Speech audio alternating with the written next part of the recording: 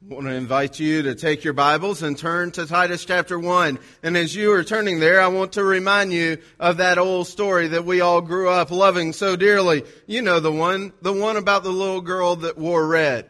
Yes, Little Red Riding Hood. You remember the story as she's on her way to Grandmama's house?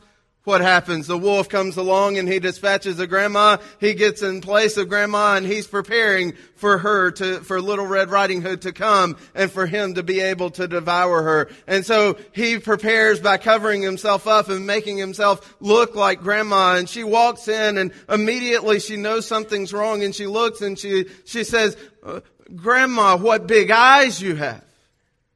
The better to see you with." "Well, Grandma, what big ears you have," as she takes another step and gets closer. "The better to hear you with." "Grandma, what big teeth you have. The better to eat you with." And he launches out. Thankfully, Little Red Riding Hood ran out, was able to escape with her life. But understand the moral of that story is that discernment often makes the difference between life and death. Discernment and being able to discern in a timely manner often makes the difference between life and death. For you put yourself in serious jeopardy when you do not live with discernment. Discernment will keep you from flirting with enemies who want to destroy you. Indeed, many Christians need to take heart. They need to learn the lesson from Little Red Riding Hood. For there are many wolves within our culture seeking to prey upon God's sheep. They indeed use the Bible. They talk the talk. They dress the part. They don't have little stickers, little buttons on their vests that say false teachers or false prophets. They come and they seek to infiltrate the church and they seek to wrap their hands around the Christians and strangle them. They seem like nice people. They seem like loving people, but they really want to do nothing more than eat you for dinner. Some of these we have talked about through the passing years. We have talked about Todd Bentley a few years ago when he was carrying on with his sham revival there in Florida. We have talked about Benny Hinn and Mike Murdoch and guys like that. Now there's this guy, Jose Luis de Jesus Miranda, down in Miami, and he is a false prophet of the worst kind. In fact, he started off as a normal preacher, but that wasn't good enough. After a time, he needed more of a following, so he proclaimed himself to be Paul, come back in his form. And then that wasn't good enough. That didn't hold a crowd long enough. And so now he claims that he is actually Jesus Christ himself. And when he prepares to walk out on the stage every evening, there is a voice that comes over the intercom and he is announced as the Lord Jesus Christ himself. To which the crowd applauds and goes wild and starts chanting, "Lord, Lord, Lord." How sad. How could people who seem to be so religious seem to be so deceived?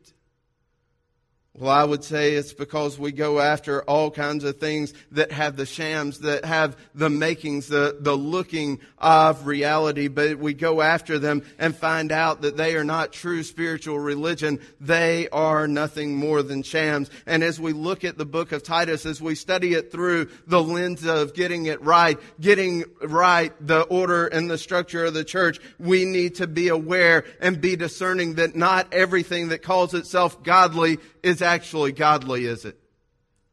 Not everyone who says, "I am a prophet of God, I am a pastor of God, I am a minister of the gospel," not everybody who makes that claim actually is, are they? Well, the Apostle Paul, impressed by the Holy Spirit, is writing a letter of correction, a letter of exhortation, so that the church would be faithful to God and beneficial to men, so that the church might be discerning about who is actually a man of God and who is not. Indeed, in every generation, the church faces attacks and pressures from the culture outside of her and from those who are false teachers within her very doors. Both of these pressures seek to destroy the fervent witness of faithful Christians to the transformative power of the working of the gospel of Jesus Christ. Because of this threat, God has now ordained mature, godly Christian men who know the Bible well to stand forth on biblical doctrine and refute those who contradict it. That's what it said in verse 9, right? Of Titus chapter 1, it said that those elders are to hold fast the faithful word which is in accordance with the teaching, so that he will be able both to exhort in sound doctrine and to refute those who contradict. That is God's purpose. He has given men who are called elders to lead and guide God's church, to be discerning lest the church be destroyed. See, God's under-shepherds and God's sheep at all time in every place must be on guard against attacks from empty talkers as we live a life of spiritual transformation that testifies to the truthfulness of the gospel. And we must understand, if we want to be Christians who are growing and increasing in grace, if we want to be Christians who are living out lives of godliness, lives of holiness, lives that testify to the true transforming power of the gospel of Jesus Christ in my heart and my life, then I must be on guard against the attacks of empty talkers. And so with that exhortation, let us take our Bibles and look there in Titus chapter 1, verses 10 through 16. And let's stand as we read together these words, and we see that we are to be guarding against the empty talkers. Guarding against the empty talkers. And it says in Titus chapter 1, verse 10 and following, "For there are many rebellious men, empty talkers and deceivers, especially those of the circumcision, who must be silenced because they are upsetting whole families, teaching things they should not teach for the sake of sordid gain.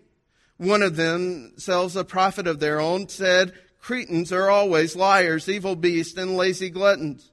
This testimony is true. For this reason, reprove them severely so that they may be sound in the faith, not paying attention to Jewish myths and commandments of men who turn away from the truth. To the pure, all things are pure, but to those who are defiled and unbelieving, nothing is pure. But both their mind and their conscience are defiled. They profess to know God, but by their deeds they deny Him, being detestable and disobedient and worthless for any good deed. To the pure, all things are pure. But to those who are defiled and unbelieving, nothing is pure." Father, we come to you now asking that you would make us pure. Father, we understand that there is nothing we can do to gain this. This is something that you do in our hearts when you take out our heart of sin, our heart of callousness, our hard heart that is self-seeking, and put in a new heart, a soft heart, a formative heart that you can mold into the image of Jesus Christ our Lord. We pray now that you would do within us the work that only you can do. Father, the things that we do not have, we ask that you would give us. Father, what we know not, we ask that you would teach us. And Father, what we are not, we ask that you would make us. And Father, that as we study today, that you would speak, Lord, for your servants are listening. Speak, Lord, for your servants are listening. In Jesus' name, amen. Here in this passage, we see God's church defends the truth of gospel transformation and guards against the attacks of empty talkers. How? By not only professing the truth, but by practicing the truth. It is true in every generation. If we want to make an impact on our city, on our community, on our culture, then we need to be people who not just profess the truth of God, but practice the truth of God. See, it is when we practice what we preach, what we profess, what we proclaim, that the world sees the difference that the gospel makes. There are many within our culture who stand up and say, "I know God, I am a Christian, and then they deny God by who they are and where they go and what they do and how they live their lives. Listen, clothes make all the difference, young ladies.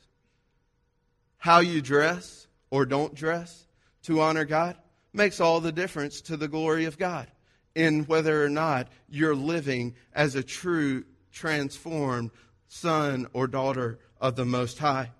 What you do on Facebook, young people, matters a great deal. You can click and say, "I'm a Christian" on Facebook, but then live your life in such a way that actually denies everything that you have said by what you post and how you interact and how you respond within that social media.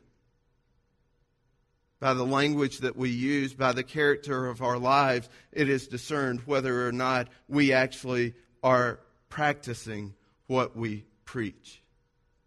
Let me tell you this, often the biggest threat of the effective witness of our words is the way we choose to live our life. Oftentimes the biggest threat to the witness of our words is the way that we choose to live our life. It is often true that we don't witness. Why? Not because we're not convinced that the Bible is true and the gospel is true and it is the power of God unto salvation. We oftentimes don't witness because we know if we open our mouths, it'll deny everything that we did yesterday. How sad. The church needs to stand firm and understand it is not just a matter of what we profess that defends the truthfulness of the gospel and defends the church against the attacks of empty talkers. It is in what we profess and what we practice. So let's look at these scriptures today and let's see three specific things. First of all, there's the description of the empty talkers. And secondly, there is not only a description of them, but there is a response to the empty talkers. And finally, we are going to see the two real responses to God's truth at every place and every time throughout history. But let's begin in verses 10 through 13. And there let us see the description of the empty talkers. As Paul begins, he begins by saying, hey, listen, these empty talkers, they are numerically strong. There are many of these men who have infiltrated the church. Well, this was a young church. This was a small church. This was an upstart on the island of Crete, right? Yes. And yet, even within this young, small, upstart church, these young, small, upstart churches within Crete, Paul says, listen, there are many who are already there that are seeking to deny the gospel and pull people away from Christ. These individuals had decided that in addition to the message of the gospel of Jesus Christ, there needed to be something else. They were actually rebellious to the word. They pushed aside the testimony of the gospel, redemption in Christ Jesus by repentance of sin and faith in Him. But in order to say that something else needed to be added, there needed to be more done. There needed to be supplemental teachings, Jewish genealogies, and all sorts of commandments of men. We've already encountered this problem within the text of Scripture, haven't we? We did in 1 Timothy chapter 1, and there in verses 3 and 4, it said this, I urge you, Timothy, upon my departure for Macedonia, remain on at Ephesus, so that you may instruct certain men not to teach strange doctrines, nor to pay attention to myths and endless genealogies which give rise to mere speculation rather than furthering the administration of God, which is by faith. Listen, there are many who teach you there's all kinds of ways to heaven, but you need to remember, Timothy, there is one way to heaven, and it's faith in Jesus Christ and nothing else. Church, we need to remember that today.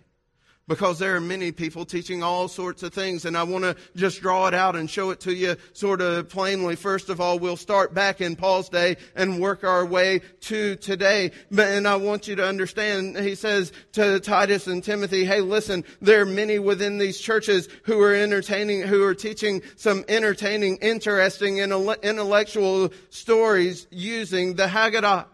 Hey, there's some people using a section of the Talmud, a section of man's law in order to teach things. And within this collection of stories, there are all kinds of high-minded myths and all kinds of speculative stories on angels and genealogies and other Old Testament materials. They call this not the written law, but the oral law. And one of the teachings actually said that angels were circumcised. Really? Well, who says? Exactly the point. The Bible never says it. The Bible never teaches it. But these men started speculating. Well, I wonder if, have you ever heard a teacher start with that? Run the other way. If the teacher says something along the lines, well, have you ever thought about, it's not really in the Bible, but this possibly may be true. Run the other way. But these guys started by, I'm going to give you a nugget of truth. It's nowhere in the Bible. It's not testified anywhere. But here it is. Let me help you and be beneficial to you. Perhaps they had their chalkboards. They had already written out their timelines, all their charts, and the official sounding references on them. They wanted to make sure that everybody saw just how smart and wise they were. They got through with their eloquent, entertaining, and intellectual teaching, and someone said, hey, you need to take this on the road. Package it up. Make 6 weeks. Can't you just imagine it? 6 studies to a deeper life with Christ. To truly understanding spiritual things. In our day, we say, package it up. Make it into a DVD. Send it all around the world. Let everybody see it. Let everybody know just how smart you are and just how wise you are, because now you've taken and made something out of nothing. Understand, Christian, if we are going to be faithful to God and we are going to serve Him within the context of our culture and within this world and see many people saved, the plain things of Scripture must be the main things of our teaching, and the main things of our teaching must be the plain things of Scripture. Don't run after all of these wild fantasies and tales. There were rebellious people. They were rebellious people because they had rejected God's message of redemption and the revelation of His Word and supplemented it with their own empty teachings that would not bring salvation. Their effect was the destruction of those that gave them a hearing. In fact, they turned on the head the very people who they said they intended to set on their feet. This is a major danger in our day because there are authors like Mary Baker Eddy in Christian Science Religion who has not replaced the Bible. They don't say, oh, we've replaced the Bible. They just set their teachings alongside of the Bible. Receive these. These are the authoritative interpretation of Scripture. Oh, well, that's not far enough. Well, what about the Mormons? The authoritative writings are not just the Bible, but the Bible plus Joseph Smith's revelations, right?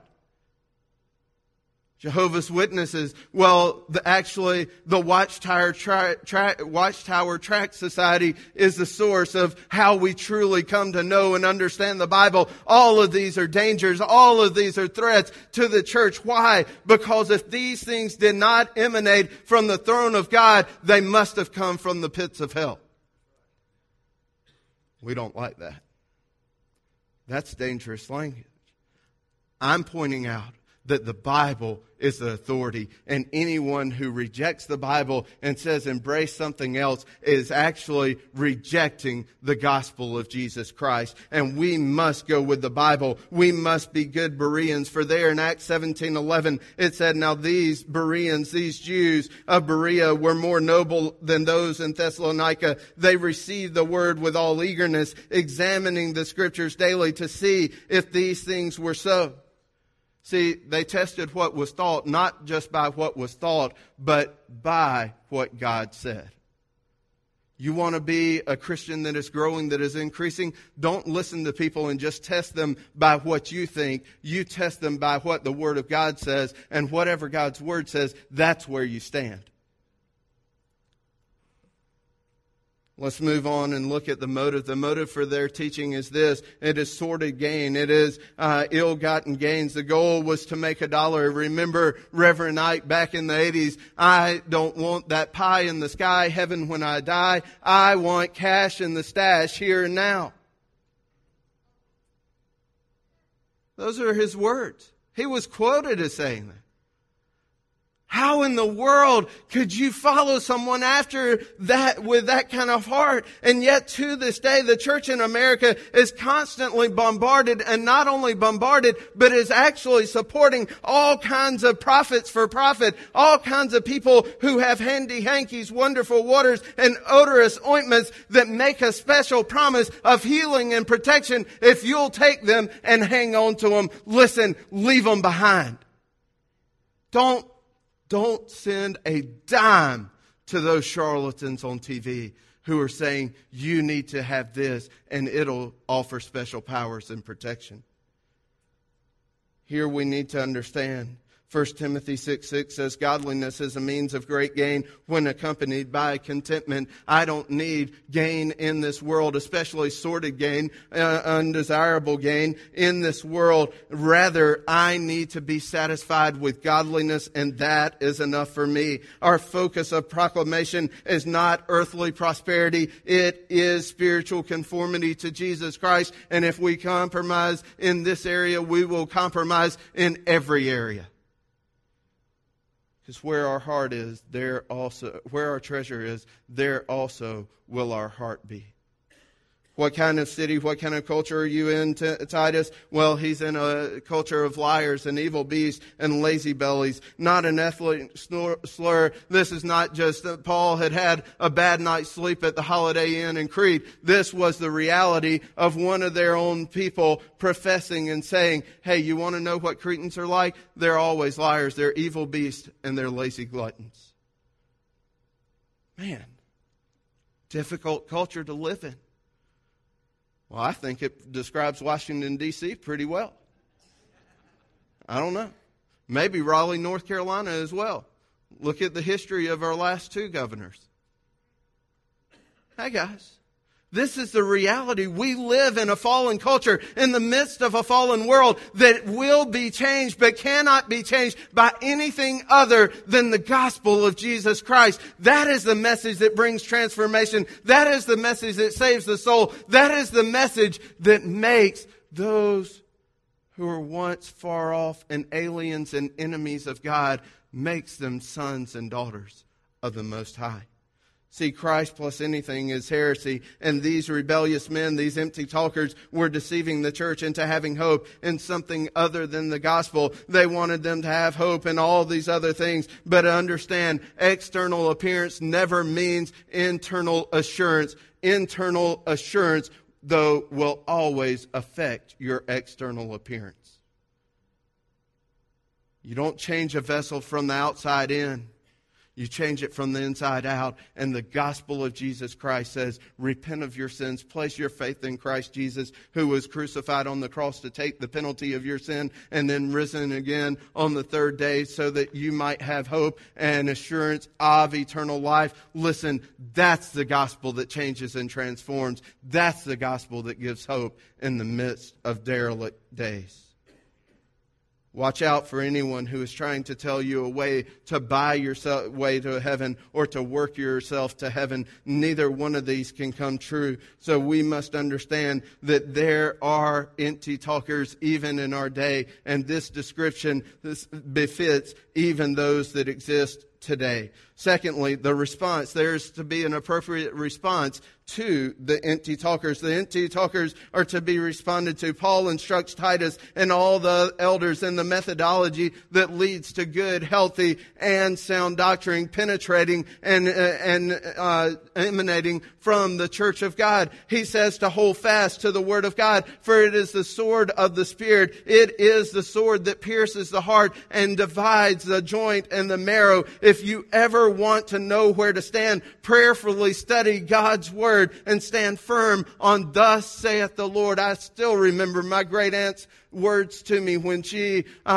knew that I was going into ministry. She looked at me and she said, Todd, you always remember this. No matter where you are, no matter what you do, no matter who you preach to, you remember these words. The only thing worth saying when you stand in the pulpit of God is thus saith the Lord. Don't you please, man. Don't you tickle ears. Don't you make them happy with you. You stand where God has stood.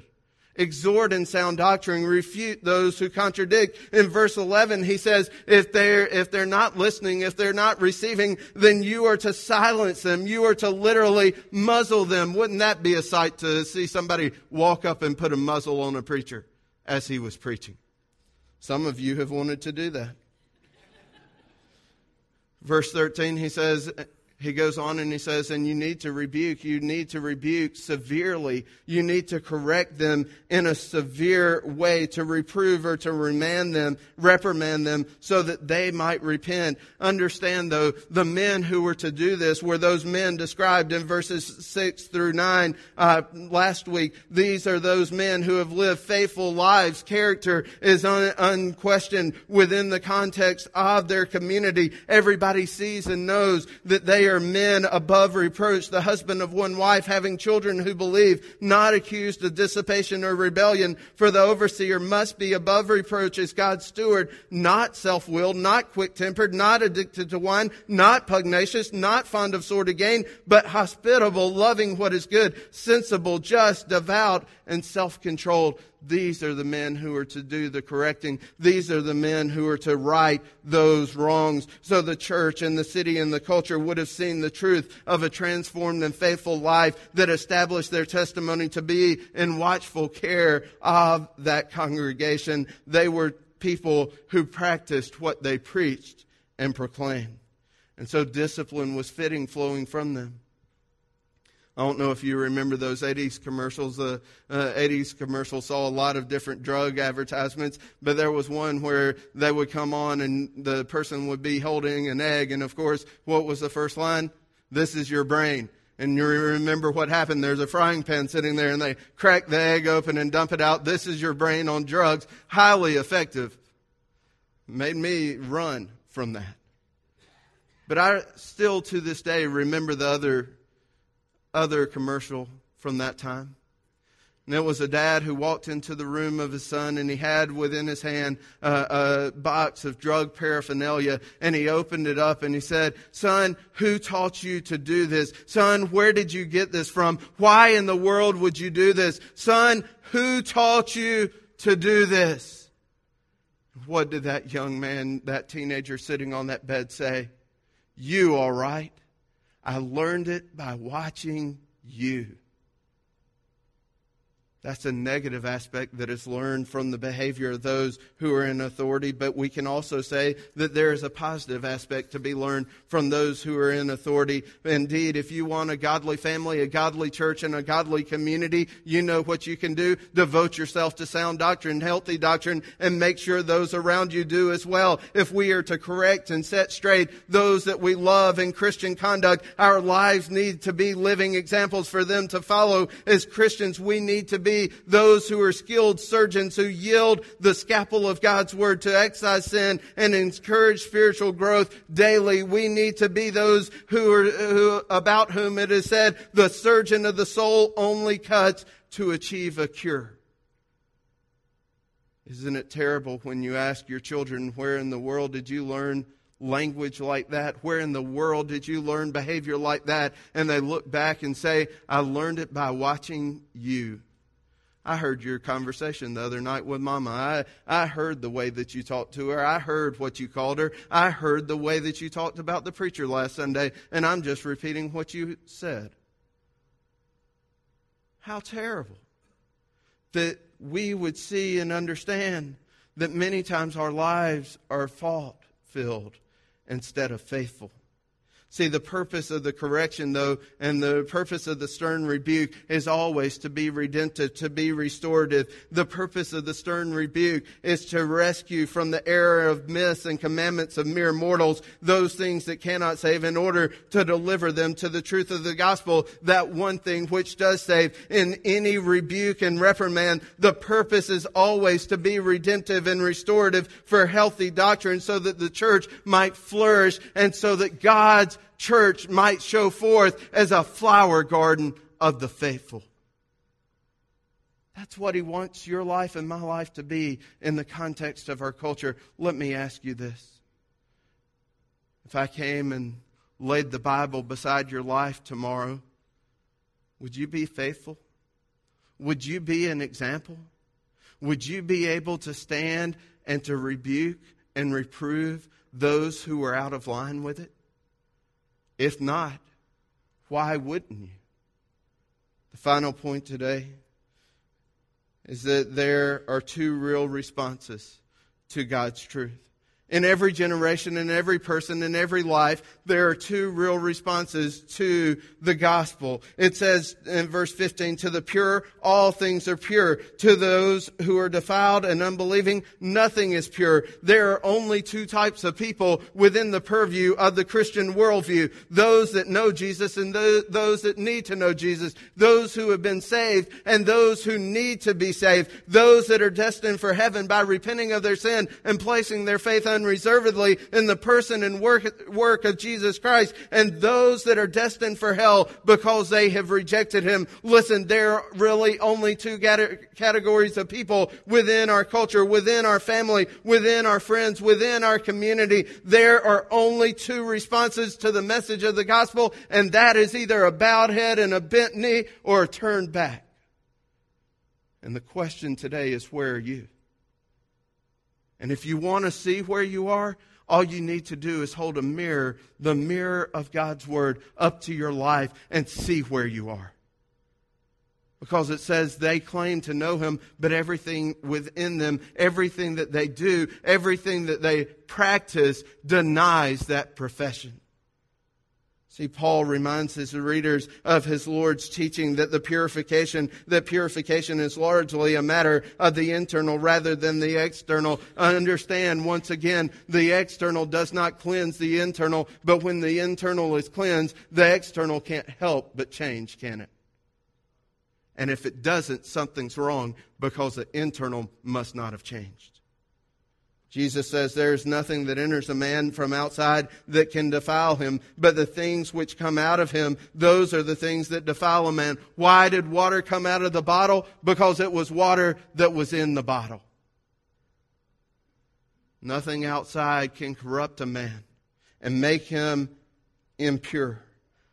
But when he is pure inside, all things will be pure outside. Someone who is internally impure corrupts all that he touches. And so the false teachers were corrupt to the core. Their minds and their conscience were stamped with the seal of unredeemed.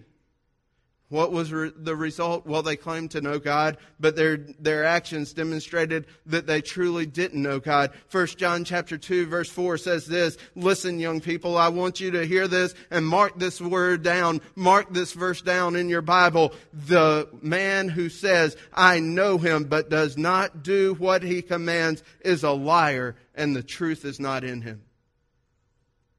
You justify running around and drinking and drugs and doing any and everything that you want to do because I want to live my life my way, but I'm a Christian. No, you're not. If you say that you know Him, but you don't obey His commands, then you're a liar and the truth is not in you. You need to get right with God, and you need to do it now, because there are only two types of people in this world: those who have received the gospel and those who have rejected the gospel.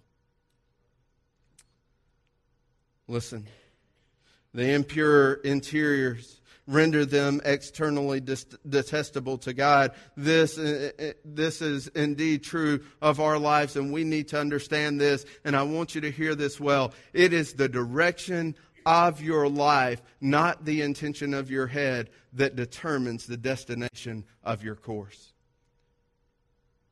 It is the direction of your steps, the way that you are living out and making those choices each and every day of life, and not just the intention of your head, that actually determines the destination of your course. You're headed to heaven, then everything in your life ought to demonstrate you're a follower of Christ and that you have been changed and transformed. Because you claim to know Him, you ought to walk just as Jesus walked. That's what 1 John chapter 2, verse 6, my life verse, says. We need to be people who are honest about where we are and who we serve and what we're doing.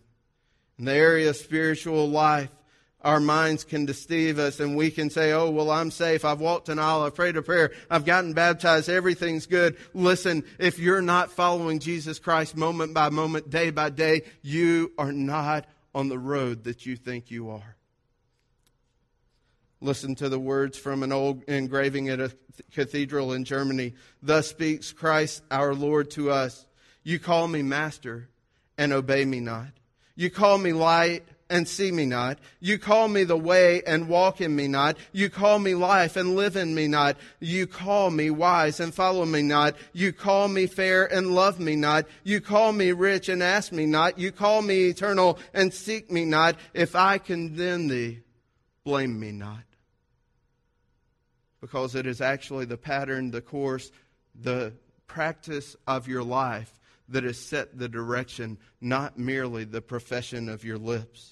We need to be good watches. What are good watches? Well, they're made of pure gold. They're seeking to glint and to gleam and to serve the purposes for which they have been created. They're open-faced. They're always on time. They're dependable. They're always busy and full of good works. Indeed, our lives need to show that we are God's watches within the midst of this world. We cannot profess what we deny or deny what we profess. At least to do so is the essence of hypocrisy for us, because then we profess God in word and deny Him in our deeds. This is ritual without reality, form without power, claims without character, faith without works. And the question I have for you this morning, is just one. Who are you? Where are you going? And who are you serving? The answer to that is one of two answers. You're either serving yourself and you're going to bust the gates of hell wide open, or you're serving your Savior and God, Jesus Christ. And you're seeing day by day a transformed life, so that your profession actually matches up with your practice. Father, as we come today, I pray that those who do not know you might come to know you right now. Father, that they would not wait a minute more, but they would step out, that they would follow through, and that they would yield their lives to you and to you alone. Father, I pray right now that all of us who are Christians, Father, would be considering the profession that we make and the practice of our lives. Father, let our hearts be intent on serving you, and let the directions of our daily steps, Father, show that our destination is not hell, but eternal life with you in heaven. Lord, lead us and guide us now in this time of decision, and we pray these things in Jesus' name. Amen. Let's stand now and sing our hymn of response.